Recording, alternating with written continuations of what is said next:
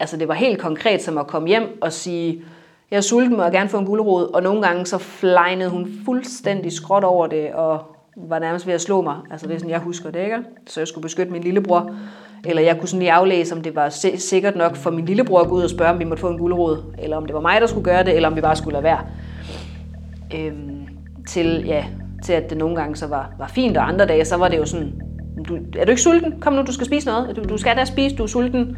Altså det var sådan fuldstændig modsætninger, og umuligt at sådan være på forkant med, fordi der var ikke nogen rytme i det på den måde. Du lytter til et afsnit af Lad os tale om psykisk sygdom, hvor vi gør netop det. Taler om alt det, der vedrører psykisk sygdom. Vi taler om det, der er svært, og om det, der lykkedes på trods af et liv med psykisk sygdom. Om diagnoser, symptomer og behandling, både ud fra en personlig og en faglig vinkel. Vi taler også om håb, om at blive rask, og om alle de nuancer, der ligger i livet mellem sundhed og sygdom. Karin, velkommen til. Tak. Og tak fordi du vil være med her i podcasten i dag. Det var så lidt. Vil du være sød og introducere dig selv? Ja, jamen jeg hedder Karin, og jeg er 34 år i dag, og altid vokset op med en mor, der er psykisk syg, hvor jeg kom på børnehjem første gang som 4-årig, og så har det bare været en lang historie derefter. Og det er lige præcis det, vi skal fokusere på i dag, nemlig pårørendevinklen. Det er selvfølgelig din mors psykiske sygdom, der gør, at vi kan sidde her og snakke om det i dag. Men vi skal altså høre lidt mere om, hvordan det har været for dig som pårørende. Du sagde jo selv, at det var som 4-årig, at det hele startede. Men hvad er dit første minde med det? Det er lidt svært at svare på, fordi min hjerne har været rigtig god til sådan at undertrykke alle mulige minder, så de dukkede op meget løbende. Altså indtil jeg faktisk første gang fik decideret hjælp til at sætte ord på mine ting. Indtil da, hvis du spurgte mig, så havde jeg haft en fin barndom. Det har altid været mit billede, fordi jeg har undertrykt alt det ubehagelige, der er sket, så det har bare sat sig som mønstre i min krop, jeg sådan senere har skulle lære at tolke og bryde ned igen. Meget fascinerende.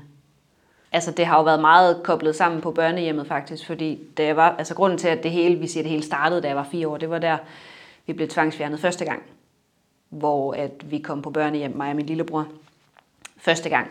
Og vi har så, fordi det hele skete, mens jeg var så lille, så jeg har ikke sådan, jeg har nogle brudstykker af minder fra børnehjemmet, og det jeg egentlig altid har husket, det har været sådan gode ting. Altså den her duft af grantræer, det er sådan en sjov ting, fordi det har jo været koblet på nogle minder, som jeg ikke rigtig var bevidst om fandtes, men når jeg så er gået forbi den her duft, så har jeg bare sådan lige pludselig haft en følelse, der var connected til den der duft, som så førte mig tilbage på børnehjemmet. Så i lang tid var det eneste, jeg kunne huske, at de der voksne, de var søde ved os, og vi fik dessert næsten hver aften, sådan husker børnehjernen det. Men ellers så kan jeg husker det som om, at deres senge var for små. Det kan jeg ikke rigtig passe. Men det er det, jeg altid har husket, at jeg sådan lå og krøb mig sammen i en seng, der var for lille, så jeg har hovedet mast op i hovedgæret. Jeg forstår ikke hvorfor. Eller, det er en sjov ting, men det er sådan, jeg husker det i hvert fald. Og så kan jeg huske, at de havde en trampolin. Og så kan jeg huske en dag, det er nok noget af det, jeg husker allerklarest. Det er sådan en dag, hvor vi var på børnehjemmet, og mor kom på besøg. Og sådan som jeg husker det, det er sådan, at der var sådan en stor bakke, og så nede i bunden af den her bakke, ved selve børnehjemmet, var den her trampolin, hvor mig og min lillebror, vi stod og hoppede. Og så ser vi min mor på toppen af den der bakke, og jeg husker bare børneglæden i at se mor. Og lykken i det. Og stadigvæk noget, der næsten får mig til at græde, fordi sådan var verden jo ikke. Men det, jeg husker øjeblikket, følelsen. Som du selv er inde på, så er det jo ikke alle de her minder, som du bare kan nødvendigvis være 100% sikker på, det har været virkeligheden. Og man kan med årene have ændret lidt på den historie ubevidst. Det er jo det. Det er jo noget, jeg er blevet opmærksom på, også i mit voksne liv, hvor jeg selv har søgt en masse hjælp, og blevet opmærksom på, hvordan hjernen virker. Også børnehjernen. Så alle mine minder, de er jo fra Karin 4 år. Hvordan børnehjernen ser situationer. For eksempel har min mor jo også i afmagt. Jeg kan i hvert fald huske nogle specifikke situationer, hvor hun har haft slået mig. Jeg tror ikke, det er gået over min lillebror, fordi jeg har altid været god til at beskytte. Og det er jo så derfor, jeg har de mønstre, jeg har i dag. For eksempel så kan jeg jo huske, jeg kan måske huske et par situationer. Jeg kan ikke huske, at hun har slået mig, men så kan jeg huske, at jeg har siddet totalt vildt bange gemt bag ved en vaskemaskine. Og så kan jeg huske, Så det er meget, det min voksne hjerne tænker, det er, at de der situationer, hvor mor har været så vred, at jeg er blevet bange, fordi det så har været sket måske 1 eller 2 gange, at hun har slået os. Jeg ved ikke, hvor mange gange det er sket. Men så tolker min hjerne det mange flere gange, som om, at det er sket mange flere gange. Altså fordi frygten sidder i en. Og det sjove er lidt, at jeg synes, jeg husker det fra en periode i mit liv, hvor, du ved, billedet af vaskemaskinen hænger ikke sammen med, hvor vi boede i den periode i mit liv. Så jeg er jo meget sådan bevidst om, at tingene ikke nødvendigvis har foregået sådan. Og du har nogle minder, der ligesom er splittet op i brudstykker fra forskellige perioder i dit liv, som, når du tænker på det, egentlig er fra samme periode. Ja, præcis. De er ramlet sammen på samme periode, ja. Hvor lang tid er du og din lillebror på det her børnehjem? Altså, jeg kan jo ikke huske det, men jeg fandt jo så ud af, at man kan gå ind og se sine gamle adresser. Og det var dengang, så fik jeg også en helt chok over, at vi havde været afsted 2 gange. Fordi vi var jo så henholdsvis, jeg var 4 år, så tror jeg, vi kom afsted igen, da jeg var 5 eller 6 år. Men vi var der en måned, altså 1 til 3 måneder, sådan første gang. Og så anden gang var det så modsat, så det var cirka 1 måned den ene gang, og 3 måneder den anden gang, så vidt jeg husker. Men i barneverdenen er det jo bare, altså jeg kan huske det der med også, nu du spørger. Og det er jo sådan en ting, der heller ikke helt hænger sammen, fordi jeg synes, jeg kan huske, at vi boede på børnehjemmet, og en af pædagogerne, sådan at vi har gået sammen, en af de her voksne fra børnehjemmet, hele vejen ned til vores skole, som altså lå i den anden ende af Vejle. Det har været pænt langt for børneben at gå i den alder. Men jeg husker det meget tydeligt, som om jeg ville svare på, at det var sket, men jeg kan ikke helt sådan forstå, at den voksne på gåben ville have fulgt os derhen. Men det husker jeg. Hvis vi spoler tiden lidt frem til, da du begynder så småt at kunne, ja, du har også kunne huske de andre ting, men ja. Han lidt en større bevidsthed om, og større mulighed for at bekræfte de her minder. Hvor langt skal vi frem, og hvordan ser hele situationen ud der? Jamen det sjove eller det fascinerende er jo, at jeg egentlig bare fik lukket ned for alt det her, fordi altså, vi havde jo heldigvis, altså Vejle Kommune var jo opmærksom på min mor, og vi havde en, der kom hos os, som også var rigtig god ved os, men der har aldrig været den der snak om følelser. Og det har heller aldrig været noget, jeg har kunnet snakke med min far om, og min mor har altid flygtet fra alt, der hedder følelser, så jeg har aldrig nogensinde fået hjælp til at bearbejde nogle følelser, så jeg har bare gemt dem så langt inde, som man overhovedet kunne, og derfor har jeg aldrig haft dem. Så da jeg blev 17 år, kom jeg hjem fra efterskole, og så slog min kæreste op med mig, og så faldt hele min verden sammen i kærestesorger, og jeg kunne ikke spise i en uge, og det var så der, hvor hende her Liselotte fra Vejle Kommune, hun punkede min mor over, at vi blev nødt til at gøre et eller andet. Og det var så der, jeg kom i kontakt med Psykinfo, hvor jeg ligesom startede i en ungegruppe. Og det fascinerende var, at jeg startede jo, altså jeg var sådan, jeg kunne godt mærke, at jeg havde brug for noget hjælp, men jeg mente jo da bestemt ikke, at det var for at snakke om min mors sygdom, fordi det havde jo ikke noget med noget at gøre. Altså, men så jeg var i den der ungegruppe og sad og snakkede med de andre, men jeg tror ikke, jeg var den, der sådan rigtig snakkede. Jeg lyttede bare. Og så var vi der, jeg ved ikke, hvor mange uger den der ungegruppe varede, men jeg var der, og jeg var da sådan, altså fascineret, men der var ikke noget med mig selv. Altså jeg fortalte bare historien, men der var ikke noget følelsesmæssigt. Lige indtil, at ungegruppen skulle til at stoppe, så var det ligesom om, at så var vi lige nået det lag længere ned i mig, hvor jeg så begyndte at kunne huske noget, og var klar til at åbne op. Og så var jeg jo så heldig at få muligheden for at fortsætte. Og få åbnet endnu mere op. Men der gik rigtig lang tid, og da jeg startede ungegruppen, mente jeg stadigvæk, altså det var jo ikke det rigtige for mig, men det var den hjælp, jeg kunne få, så det var super. Og det er første gang, at der bliver taget hånd om dig, altså det, at I kommer på børnehjem, det er jo også at der bliver taget hånd om dig og din lillebror. Men det her, det er første gang, at du oplever, at der bliver taget hånd om dig som pårørende, og at du har den her, nu ved du godt, hvad det vil sige at være pårørende. Det er derfor, at du har det, som du har det. Det var Psykinfo, der var med til at åbne op for det. Altså det, jeg jo har lært her, det er jo, at jeg er normal. Altså, jeg har jo aldrig vidst, at nogle af de følelser, jeg havde, eller tanker, jeg havde, eller udfordringer, jeg havde, de var normale. Altså, jeg har skulle lære at føle, forstå mig ret, eller lære, fordi jeg har udviklet et mønster, der gør, at jeg er helt afsindig hård ved mig selv.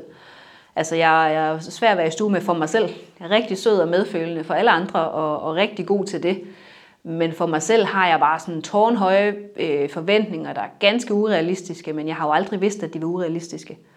Fordi vi har ikke snakket om det. Altså jeg har jo bare fra barns ben, altså det eneste sted, hvor jeg sådan rigtig følte mig godt tilpas, det var i skolen. Fordi hvis jeg klarede mig godt, så fik jeg noget anerkendelse. Og på den måde, så fik jeg jo tolket, at anerkendelse, det er kærlighed. Så det har jeg altid sådan, det er noget, jeg stadigvæk arbejder meget med, altså nu hvor jeg er gift og selv har børn og sådan noget, eller selv har et barn, hvor bare sådan relationen til min mand, det har været rigtig svært for mig at acceptere, at han elsker mig, hvis ikke han lige husker at anerkende, at jeg har støvsuget, eller sådan, altså helt konkret siger tak for nogle ting, eller at jeg ved, at han er glad for, at jeg gør et eller andet, fordi at det har været koblet så tæt sammen med kærlighed for mig. Men alle de her mønstre og alt det her, det blev først åbnet op for, da jeg startede hos Psykinfo, og stille og roligt, altså fordi selv dengang kunne jeg jo aldrig have sat ord på, at det var noget, jeg havde brug for at bearbejde. Altså det er kommet i bitte små brudstykker. Og jeg kan huske noget af det, jeg stadigvæk bruger for mig selv i dag, det er sådan, når vi snakker om følelser, det her med, og hvis ikke jeg havde det sådan her, så ville jeg være en robot. Og det kan godt være, det er en fjollet ting, men det har simpelthen, hende Ulla, jeg var tilknyttet først i Psykinfo, altså i ungegruppen, som har hjulpet mig sindssygt meget efterfølgende. Altså det er sådan en sætning, hvor det er hendes stemme, der siger, men ellers ville du være en robot. Fordi det har hun sagt til mig så mange gange, og jeg har hørt det 1000 gange måske, og det er først, altså nummer flere 100 gange, at jeg begyndte at forstå, at det simpelthen, at mine følelser var normale. Fordi ellers så havde jeg det her med, hvorfor reagerer jeg sådan her? Det kan jo ikke passe, lad være med at blive ked af det over sådan her, eller lad være med at have det sådan her, eller du kan ikke være sur på din mor, eller du kan ikke være ked af det her, eller du kan ikke stadigvæk hænge fast i noget, der skete i din barndom. Hvor til svaret er, hvis ikke du gjorde det, så ville du være en robot. Så man kan sige, jeg føler nok, at der blev taget hånd om mig psykisk første gang, dengang jeg mødte Psykinfo. Hvor fysisk har kommunen jo været der til at sørge for, at der ikke skete os noget. Og på den måde har det jo været fantastisk. Og hvad er det, der ændrer sig for dig personligt, da der ligesom bliver taget hånd om dig psykisk? Det er svært at svare på, fordi hele min verden væltede igen, da mit system åbnede op. Altså, fordi du har holdt så mange ting inde? Fuldstændig. Og jeg kunne slet ikke takle det. Altså, det var, jeg tror faktisk også, det var der, da jeg var 17 år, eller også var det, da jeg var 18-19 år, på et tidspunkt havde en lang periode, hvor jeg havde kvalme hele tiden. Om jeg spiste eller ikke spiste, jeg havde det dårligt hele tiden, og jeg var igennem alle mulige lægeundersøgelser, og heldigvis tog systemet mig jo så alvorligt, så sundhedsmæssigt kan man sige, sådan helt kropsmæssigt, blev jeg undersøgt på alle mulige fronter, men der var intet i vejen. Så konklusionen var bare, at det var stress. Altså, og simpelthen ubalancer i kroppen. Og det var jo, altså hele min bagage, der bare havde lagret sig i min krop, der var klar til at blive åbnet op for. Og så igennem mit liv har der jo været, så har jeg lige fået bearbejdet den ene ting, og så har jeg haft en periode, hvor jeg har haft det godt, og så har jeg fået en lussing igen. Altså sådan har det føltes, fordi at der så kom roen, det er jo så noget, jeg har lært også via alle de her snakke, fordi der så kom roen op på mit system til, at det turde åbne op igen. Så jeg har efterhånden lært at sige, lært at lade være med at sige, at nu kan der ikke være mere bagage at arbejde på, fordi jeg ved, der er et eller andet, og det er fint, men jeg har også efterhånden lært, at jeg kan takle det, og hvis ikke jeg kan takle det, så har jeg i dag et netværk af mennesker omkring mig, som kan hjælpe mig og guide mig på rette vej, og have nogen at snakke med det om. Vil du prøve at sætte nogle ord på din mors diagnose? Ja, altså det var faktisk først, da jeg kom på efterskole, at jeg blev klogere på i gåseøjne, hvad hun egentlig fejler. Fordi det var først der, jeg sådan begyndte at stille nogle spørgsmål, fordi jeg kom til at snakke med nogen om det. Så hende her, altså Liselotte, der har været tilknyttet os hele min barndom, hun var på besøg eller sådan noget, fordi hun også boede i nærheden af efterskolen egentlig på det tidspunkt. Så vi så hinanden igen. Men og så spurgte jeg hende egentlig bare, og så havde vi en god snak, hvor hun forklarede, at min mor hun har en diagnose, der hedder paranoid skizofreni. Og jeg ved jo ikke noget andet, end jeg ligesom hørte det der ord skizofreni, og det troede jeg jo sådan, var man var flere forskellige personer.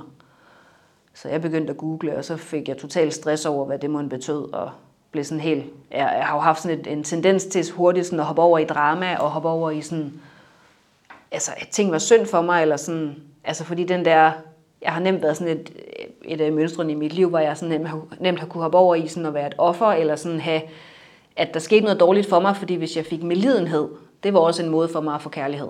Altså, troede jeg, at det var det samme.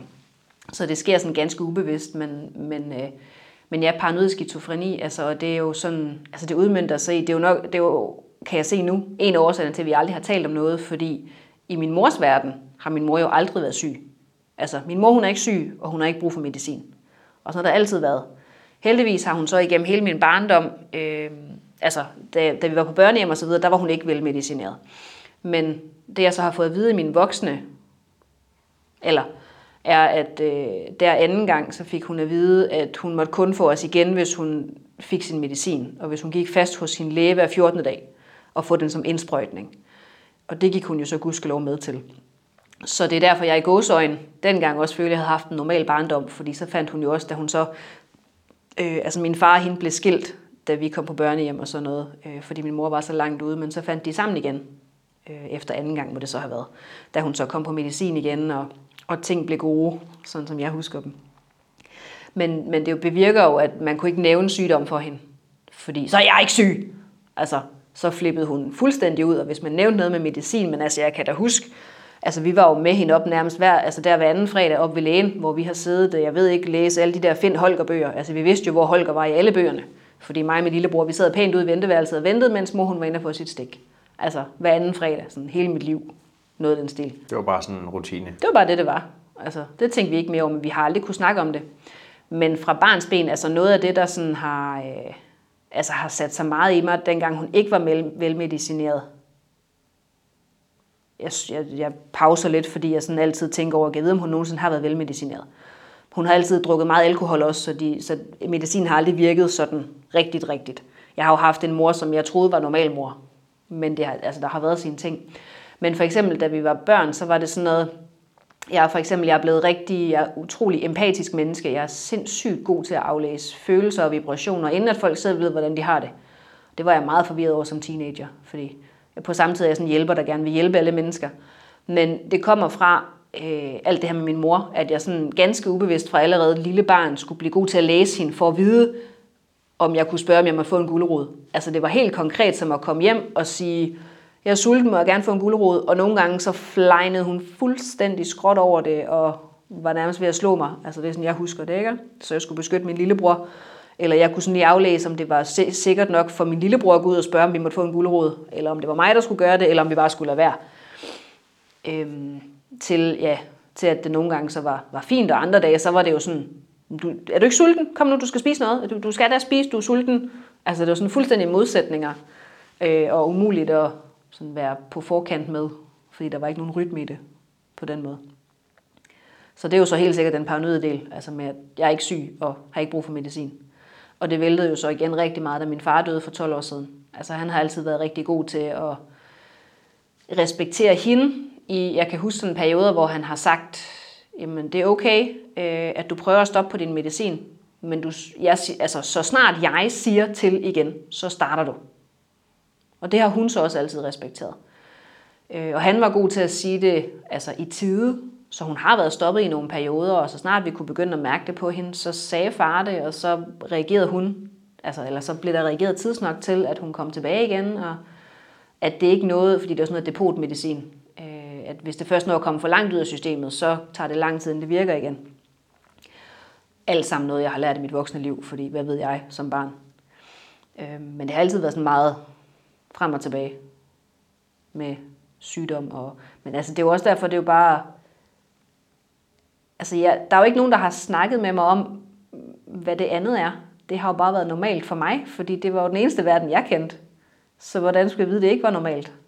Og hvordan skulle jeg vide, at alle mine følelser ikke var normale, eller tanker, eller reaktioner og sådan noget? Fordi det var jo det eneste, jeg kendte.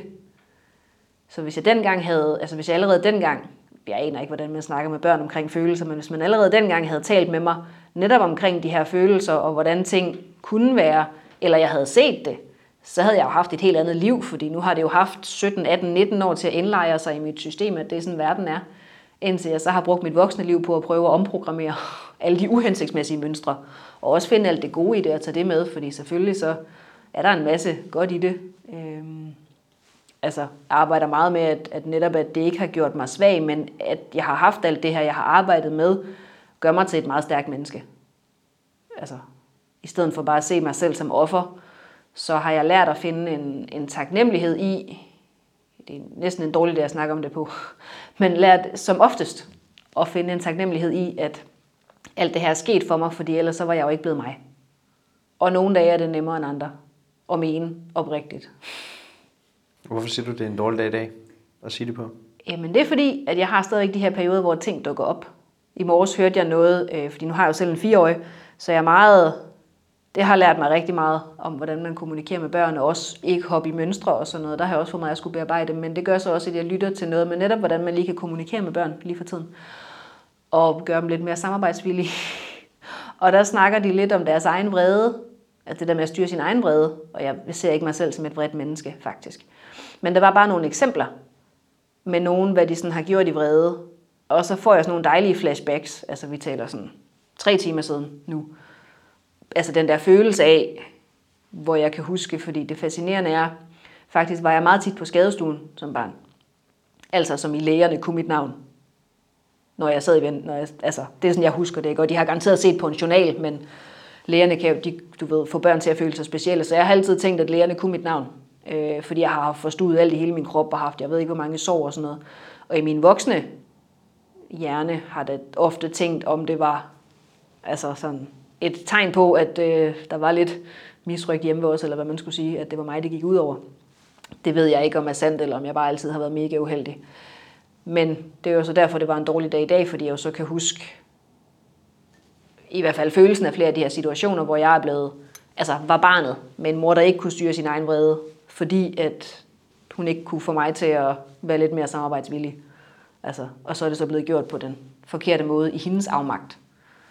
Altså. Så sådan nogle ting dukker op, der sådan lige, så skal det lige sættes på plads. Men jeg er blevet lidt bedre til, eller i forhold til, hvordan jeg var, så er jeg blevet meget bedre til, men det er noget, jeg arbejder på, at tænke over. Det er 4-årige Karin, der husker det her. Og det er også derfor, jeg ikke er mere mærket af det lige nu, end altså før i tiden ville jeg jo have det der med, det er synd for mig, jeg skal have noget medlidenhed, fordi så får jeg det bedre. Men nu, altså jeg trækker vejret, og så jeg pauser selvfølgelig den der lydfil, ligesom prøver at blive opmærksom på mine følelser, og tænker, jeg ved, hvor det egentlig kommer fra. Men hvor jeg sådan efterhånden har lært, at det er 4-årige Karin, der husker det her. Og det er 4-årige Karin, der har den her følelse. Det er ikke mig i dag, altså 34-årige Karin, men det er 4-årige Karin. Det hjælper mig, fordi så forstår jeg også, hvorfor følelsen er der, og at den er okay, men også, at det ikke er noget, jeg behøver sådan at tage med mig til i dag. Fordi ellers så kunne min verden godt blive meget tung, fordi jeg jo sådan hele tiden, når jeg fik de her følelser op, troede jeg skulle bearbejde dem og skulle alt muligt. Men i virkeligheden har jeg jo nok bearbejdet de fleste følelser mange gange. Jeg kunne forestille mig i din situation, at du igennem særligt teenageårene har haft sådan en skyldfølelse, eller haft sådan en idé om, at kan vide om noget af det her er min skyld. Har jeg gjort noget forkert? Men jeg tror aldrig, jeg har tænkt over det. Altså, jeg har jo aldrig været en udadreagerende teenager. Jeg har aldrig været sur, jeg har aldrig smækket med døre. Og det ved jeg jo så nu, hvorfor. Men altså, det er jo fordi, jeg har været bange for at gøre det. Og det lærer man jo så, når man selv bliver forældre. At altså det her med, når børn rent faktisk tør at teste grænser, det er en god ting. Det har jeg jo så sagt til mig selv 1 million gange i mit morliv. At det er en god ting, det betyder, at han er tryg. Jeg gør det godt. Men den tryghed har jeg jo ikke haft. Jeg har aldrig tur at teste grænser. Jeg har aldrig tur at råbe min mor, eller min far, eller smække med døre, eller noget som helst. Jeg kan huske, at jeg havde en sang med Evanescence, som jeg hørte for høj blæs, når jeg var sur. Det er det. Jeg har aldrig råbt, jeg har ikke noget, jeg kan ikke huske, at jeg nogensinde har tænkt over det. Altså fordi igen, indtil min verden væltede som 17-årig, så har jeg tænkt, at jeg har haft et normalt liv, eller et godt liv. Altså, fordi jeg sådan halvt havde glemt, at jeg vidste, at vi havde været på børnehjem, men jeg tænkte ikke sådan rigtig over det. Og så fandt mine forældre jo sammen igen, og så var det jo lykkeligt. Købte vi et hus, og så boede vi et sted, jeg var glad, og jeg gik i skole, og så var det jo det. Det var først i mine voksne år, hvor jeg sådan... Der var en, der sagde til mig noget med, at mine forældre var alkoholikere. Og det er jo fuldstændig sandt, set med voksne øjne. Men igen, det var jo normalt i min verden, at de voksne drak 5, 10, 15 øl hver dag. Altså, fordi på den måde drak de sig jo ikke sådan, at de faldt ned ad trapperne. Altså, men der var alkohol hver eneste dag. 5 øl var en dårlig dag, skulle jeg til at sige. Men jeg har aldrig tænkt over det, fordi det var jo bare normalt. Der var aldrig nogen, der stillede spørgsmål.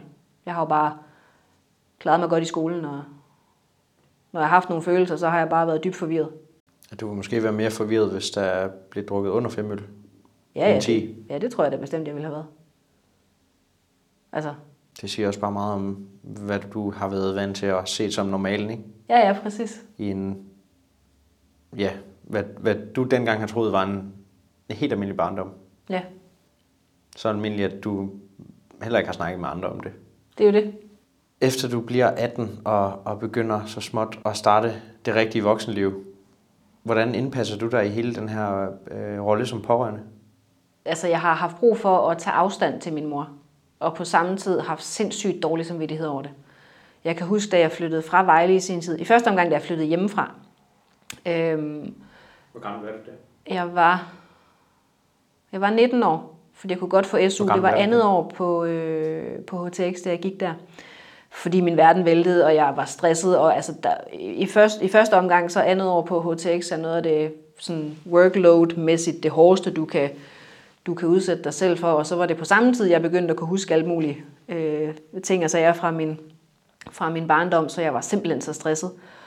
Og jeg kan ikke huske, altså jeg tror, det var ude at snakke med Ulla, at vi kom frem til, at jeg blev simpelthen nødt til at flytte hjemmefra. Men jeg havde det så skidt over det. Altså jeg tudbrølede, og det er faktum, fordi for at kunne leve med at flytte hjemmefra, jeg skulle bo inde i Vejle, fordi min skole var inde i Vejle, men der var også nogle regler for SU med, at du kunne ikke få udeboende SU, hvis du flyttede mindre end x antal kilometer væk fra dine forældre, og det ville jeg jo blive nødt til.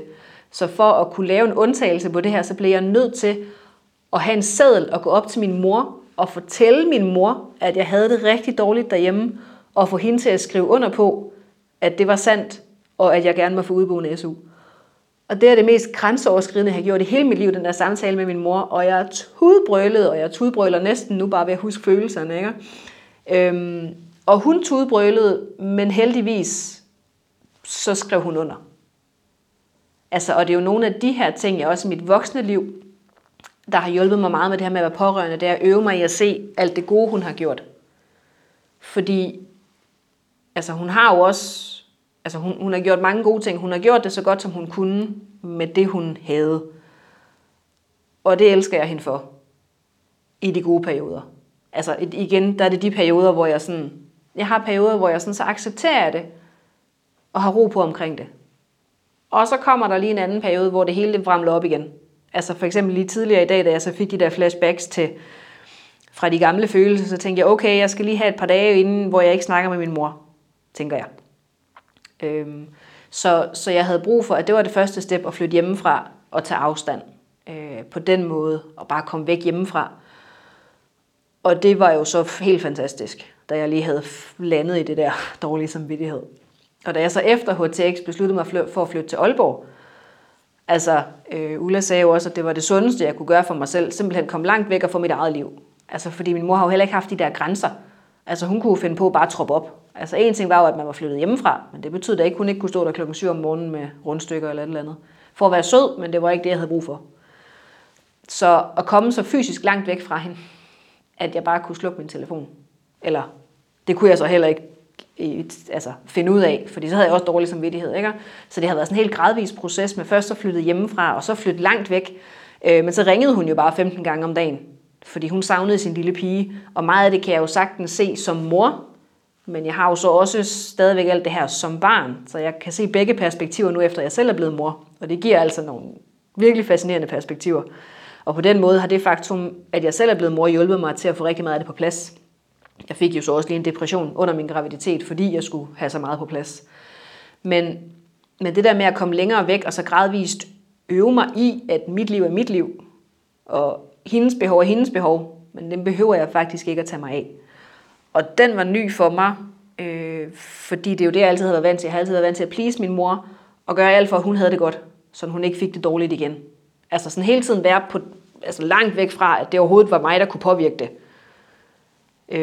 Så ganske ubevidst nok det der med, kunne det være min skyld, du spurgte mig om for noget tid siden. Jeg har jo nok haft den så ubevidst, at jeg ikke har været klar over det. Ja, for jeg skulle lige til at sige, at det lyder mere og mere som om, at der har været skyldfølelse, eller i hvert fald en skyldfølelse, der lå klar lige rundt om hjørnet. Ja, jeg har nok ikke været bevidst om det, før vi snakker om det nu her faktisk. Altså, fordi jeg har jo altid bare holdt mig så langt væk fra, at det på nogen måde kunne være min skyld. Jeg har aldrig gjort noget for at provokere. Også det der med, at jeg ikke smækkede med dørene som teenager. Jeg var ikke længe op. Jeg kom hjem, hvis jeg skulle. Jeg har altid været meget, meget, meget artig. Så på den måde har jeg jo ikke været barn i gåseøjne. Hvilket jeg også har fået at vide efterfølgende, at det er noget af det, som, at jeg ikke har været barn. Men igennem årene har det jo været meget altså tilbage til det der med at tage afstand fra min mor, altså lære, at hendes behov, det er hendes sag, faktisk. Hun er faktisk voksen, og i virkeligheden er mit job at passe på mig selv. Og det har været en hurdle at indse, fordi så har jeg jo også de her tårnhøje forventninger til mig selv, der betyder, at jeg burde da kunne passe på mig selv og passe på min mor. Altså, hvilket er ganske urealistisk, fordi at de to ting clasher, kan jeg se nu. Men det har været sådan en lang proces. Også bare sådan en lille ting, som en af de ting, jeg gør rigtig meget for at passe på mig selv, det var, at jeg begyndte at slukke min telefon. Og det næste step derefter, det var så, det taler mange år siden, det næste step derefter, det var så, at jeg ikke behøvede at tage telefonen, når jeg så, hun ringede, men at jeg faktisk bare kunne lade den ringe. Og efter noget tid, jeg havde vendet mig til det, så kunne jeg lade være med at ringe tilbage til hende. Selv senere, ikke også? Så vi taler sådan om over en meget lang årrække med, at når hun ringer nu, når jeg ser telefonen ringe, så trækker jeg lige vejret og tænker, om det er en dag, hvor jeg har krudt til at snakke med hende. Og hvis ikke, så lader jeg være med at tage telefonen.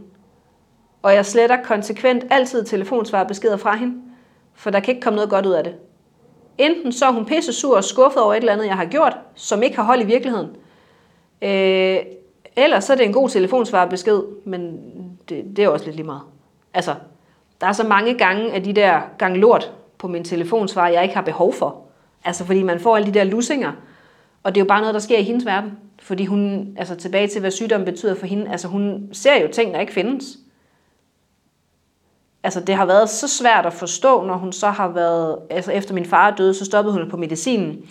Også fordi vi var flyttet hjemmefra. Og så var der ikke brug for hende mere i gåseøjne. Det var hendes oplevelse. På det tidspunkt i hendes liv fortalte hun mig også, at hun altid har spist medicin for vores skyld. Tak for den byrde, mor, tænkte jeg på det tidspunkt. Det har efterfølgende, altså man kan også godt se det som kærlighed, ikke? Og hvis hun i tilnærmelsesvis 18 år har spist noget, hun hele tiden mener, hun har hadet, jeg tror ikke, det er sandheden, men i dårlige perioder har hun hadet at skulle spise medicin, fordi hun var jo ikke syg, så hun havde ikke behov for medicin. Det vil jeg også klart mene kan medføre skyldfølelse. Ja, det var også lige over en spand koldt vand i hovedet, da jeg fik den at vide. Så var det lige skyldfølelse over, at hun har skulle gøre det og sådan noget. Men jeg tænkte, altså jeg prøver lidt at vente til kærlighed også, fordi at, altså, nu når jeg også selv er mor, altså der er jo ikke noget, man ikke vil gøre for sine børn, hvis man ellers er i stand til det mentalt og fysisk, ikke? Så på den måde arbejder jeg med netop også at se noget af det gode, hun har gjort, og se det som kærlighed. Men simpelthen med, altså bare, at hun skal ikke bestemme over mit liv. Og nu er vi lige flyttet, nu har jeg så boet langt væk fra hende lang tid. Nu er jeg lige flyttet tilbage, hvor vi kun bor 15 kilometer fra hende. Og altså, der fik jeg også lige sådan en pæn lille depression på ting, som min krop og mit system skal bearbejde og være tæt på hende igen. Og alt det med de her grænser, og jeg skulle turde stå op for mine egne grænser. Og ikke bare hoppe tilbage i, jamen min mor skal have det godt. Fordi barnekajen, hun er der hele tiden. Jeg er jo mig, jeg har jo det hele med mig. Og det er nemt at blive hævet tilbage i, at hvis hun har en dårlig dag, altså hvis jeg så ovenikøbet lyttede til en telefonsvarbesked, hvor hun siger, det er også din skyld og et eller andet. Det er utroligt nemt at blive hævet tilbage i skyldfølelse og i ting og sager. Hvor nemt er det for dig nu at det kan lytterne ikke se, men ja. I gåseøjne, hvor nemt er det at holde dem i skak nu? Det er stadigvæk meget nyt. Det er kun 3 måneder siden, jeg flyttede tilbage. Så jeg var meget opmærksom på det inden. Også fordi alt det her har jo gjort, at jeg er et meget analyserende menneske. Der foregår ikke ret meget i mig. Jeg ikke er klar over, hvad er, eller jeg ikke er holdt op med at tænke over, indtil jeg er klar over, hvad er. Og det har jo gjort, at altså, det er jo også noget af det, der gør mig til mig, og derfor jeg har arbejdet så meget på det, og kan snakke så åbent om det, som jeg kan, og kan se alle de her mønstre. Jeg ved ikke, hvor mange penge jeg har brugt på psykologbehandling og alt muligt igennem årene. Heldigvis jeg jo så har haft psykeinfo i lang tid, hvor jeg ikke har betalt for det. Fordi ellers så, ja, det er en anden sag. Men altså det hele bliver jo bedre og bedre. Altså jeg ser det meget som træning. Det er lidt ligesom styrketræning, at hvis jeg træner en muskel, så bliver jeg bedre, altså så bliver jeg stærkere og stærkere i den muskel. Det er lidt ligesom også nu, når min mor hun ringer, og jeg ikke tager den. Det er nemmere og nemmere for mig. Altså nu er jeg på en god dag ligeglad med, om hun ringer. Kan hun ringe 7 gange, jeg er ligeglad. Altså, og jeg sletter de der til, altså det at slette en telefonsvarbesked, det kan jeg altid gøre uden dårlig samvittighed. Næsten. Altså, det er da klart, du havde sådan en dag som i går, hvor hun ringer 8 gange. Og jeg sletter bare alle telefonsvarbeskederne. Hun er ikke så god til sms'er.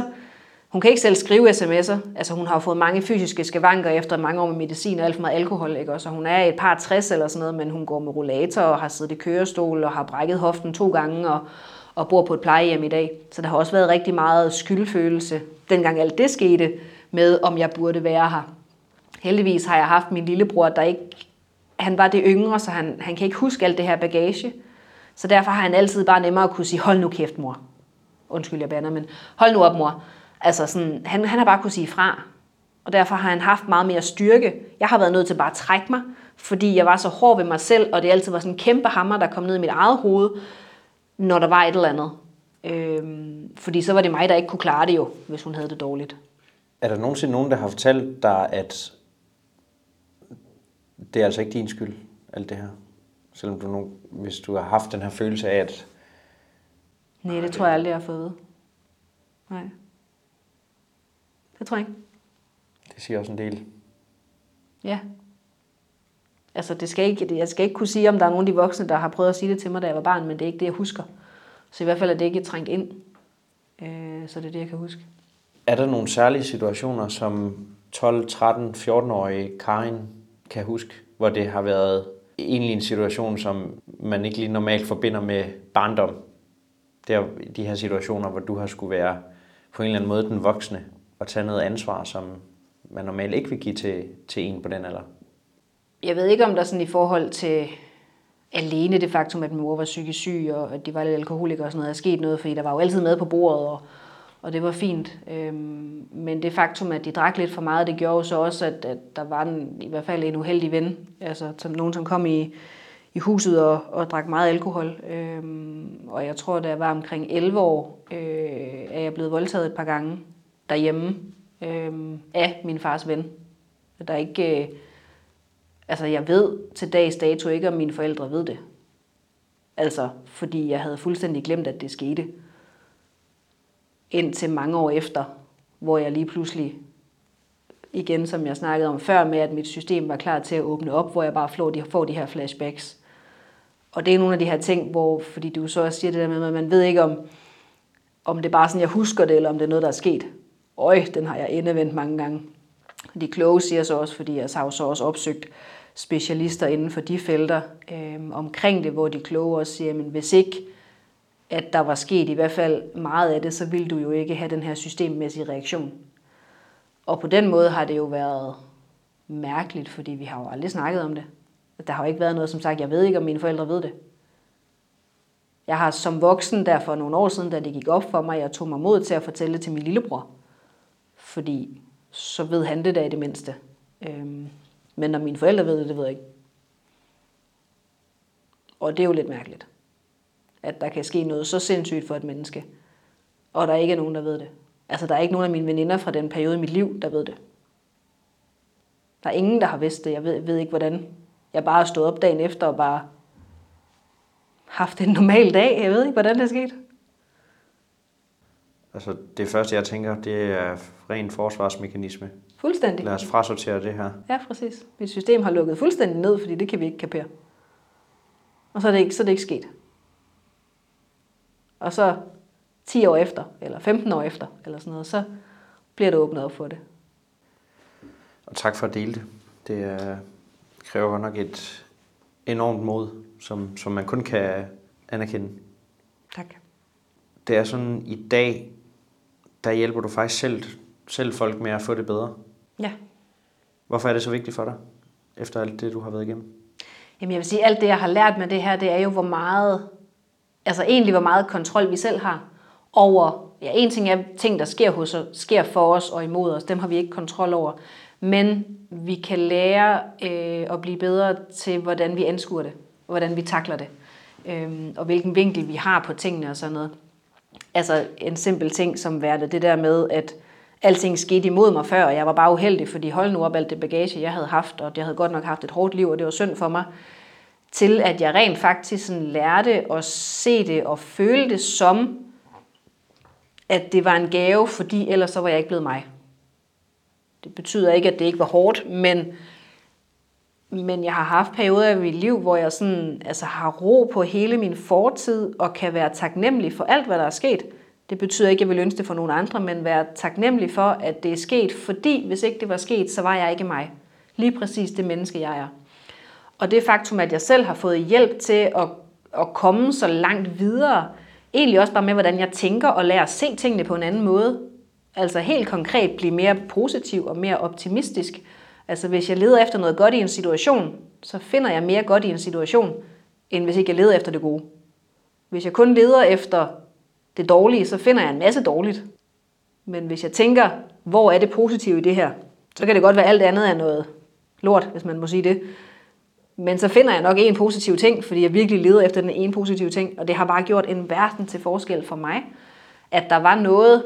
Sjovt nok arbejder jeg meget med mit behov for kontrol, så jeg er lidt irriteret over, at jeg kaldte det noget, vi kan kontrollere, fordi nu bliver jeg så nødt til at evaluere, om det er en form for at kontrollere. Sådan er overtænkeren i mig. Men essensen er, at det her med mindset og bare sådan, altså lære at finde noget godt i det, og på den måde er det jo også bare mega fedt at hjælpe mennesker. Altså nu helt konkret hjælper jeg dem jo med sund kost og ernæring, men det hører jo rigtig meget sammen med mindset, for vi ved alle sammen godt, hvad vi bør spise. Vi har bare alle mulige mønstre, der gør, at vi ikke gør det. Og det er de her mønstre, jeg synes, der er sindssygt spændende. Og dem får vi jo i stor stil fra børn og teenageårene. Altså når vi danner os vores egen identitet som mennesker. Har du en kommentar til eventuelle pårørende, der lytter med her? Jamen det er svært at sige snak om det. Altså, jeg har lyst til at sige snak om det. Men jeg ved også, at man kan sidde steder, hvor man tænker, jamen jeg har ikke brug for at snakke om det. Men altså det der med at finde et andet menneske, altså det hjalp mig utrolig meget jo så at komme i den her unge gruppe med folk, der havde samme forudsætninger som mig, og høre dem tale omkring livet med deres forældre som psykisk syg. Fordi det var først der, hvor jeg opdagede, at det ikke var normalt, sådan som vi havde det. Altså jeg så godt nok, at de andre havde det på samme måde også, men det faktum, at der blev talt om det, det var jo netop essensen af, at det var ikke sådan, det behøvede at være. Så det der med, at det blev italesat, det gjorde jo så, at jeg sådan fik et perspektiv over, at så kunne det jo så nok være anderledes. Så finde nogen at snakke med det om, og altså, ja.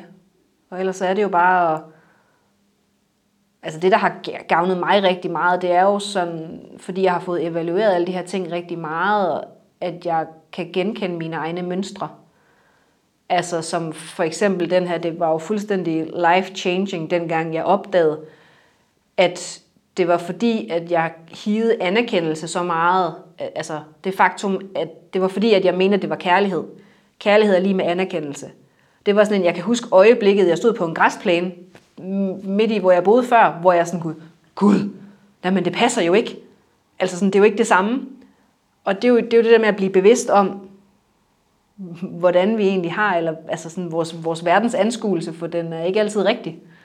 Men hvis ikke vi er bevidste om, hvordan vi egentlig ser tingene, så kan vi jo heller ikke ændre det, eller bare blive bevidst om det er rigtigt. Fordi det var jo sådan en helt ubevidst ting. Jeg har aldrig været bevidst om, at jeg havde det sådan, selvom at det har været sådan helt konkret mig. Og det ved jeg jo godt nu. Men det var først, da jeg blev bevidst om det, at jeg kunne gøre noget ved det. Og det er jo så også en af de årsager til, at jeg rent faktisk har et velfungerende ægteskab i dag, fordi jeg rent faktisk har lært at turde stole på, at han elsker mig for mig, og ikke fordi, at jeg støvsuger og tager opvasken og passer vores søn. Altså. Karin, jeg vil sige stor respekt og tusind tak for at tale så åbent om det her. Velbekomme. Du har lyttet til et afsnit af Lad os tale om psykisk sygdom, som er lavet i et samarbejde mellem brugere af psykiatrien, pårørende og fagfolk. Bag podcasten står PsykinFo Region Syddanmark og PsykinFo Region Sjælland. Og dette afsnit er tilrettelagt af mig. Mit navn er Nicolas Hansen, og jeg er journalist. Vil du høre mere, kan du finde alle afsnittene af Lad os tale om psykisk sygdom i din foretrukne podcast-app. Og husk, hvis du har spørgsmål til psykiatri eller psykisk sygdom, så kan du kontakte PsykinFos rådgivning. Tak fordi du lyttede med.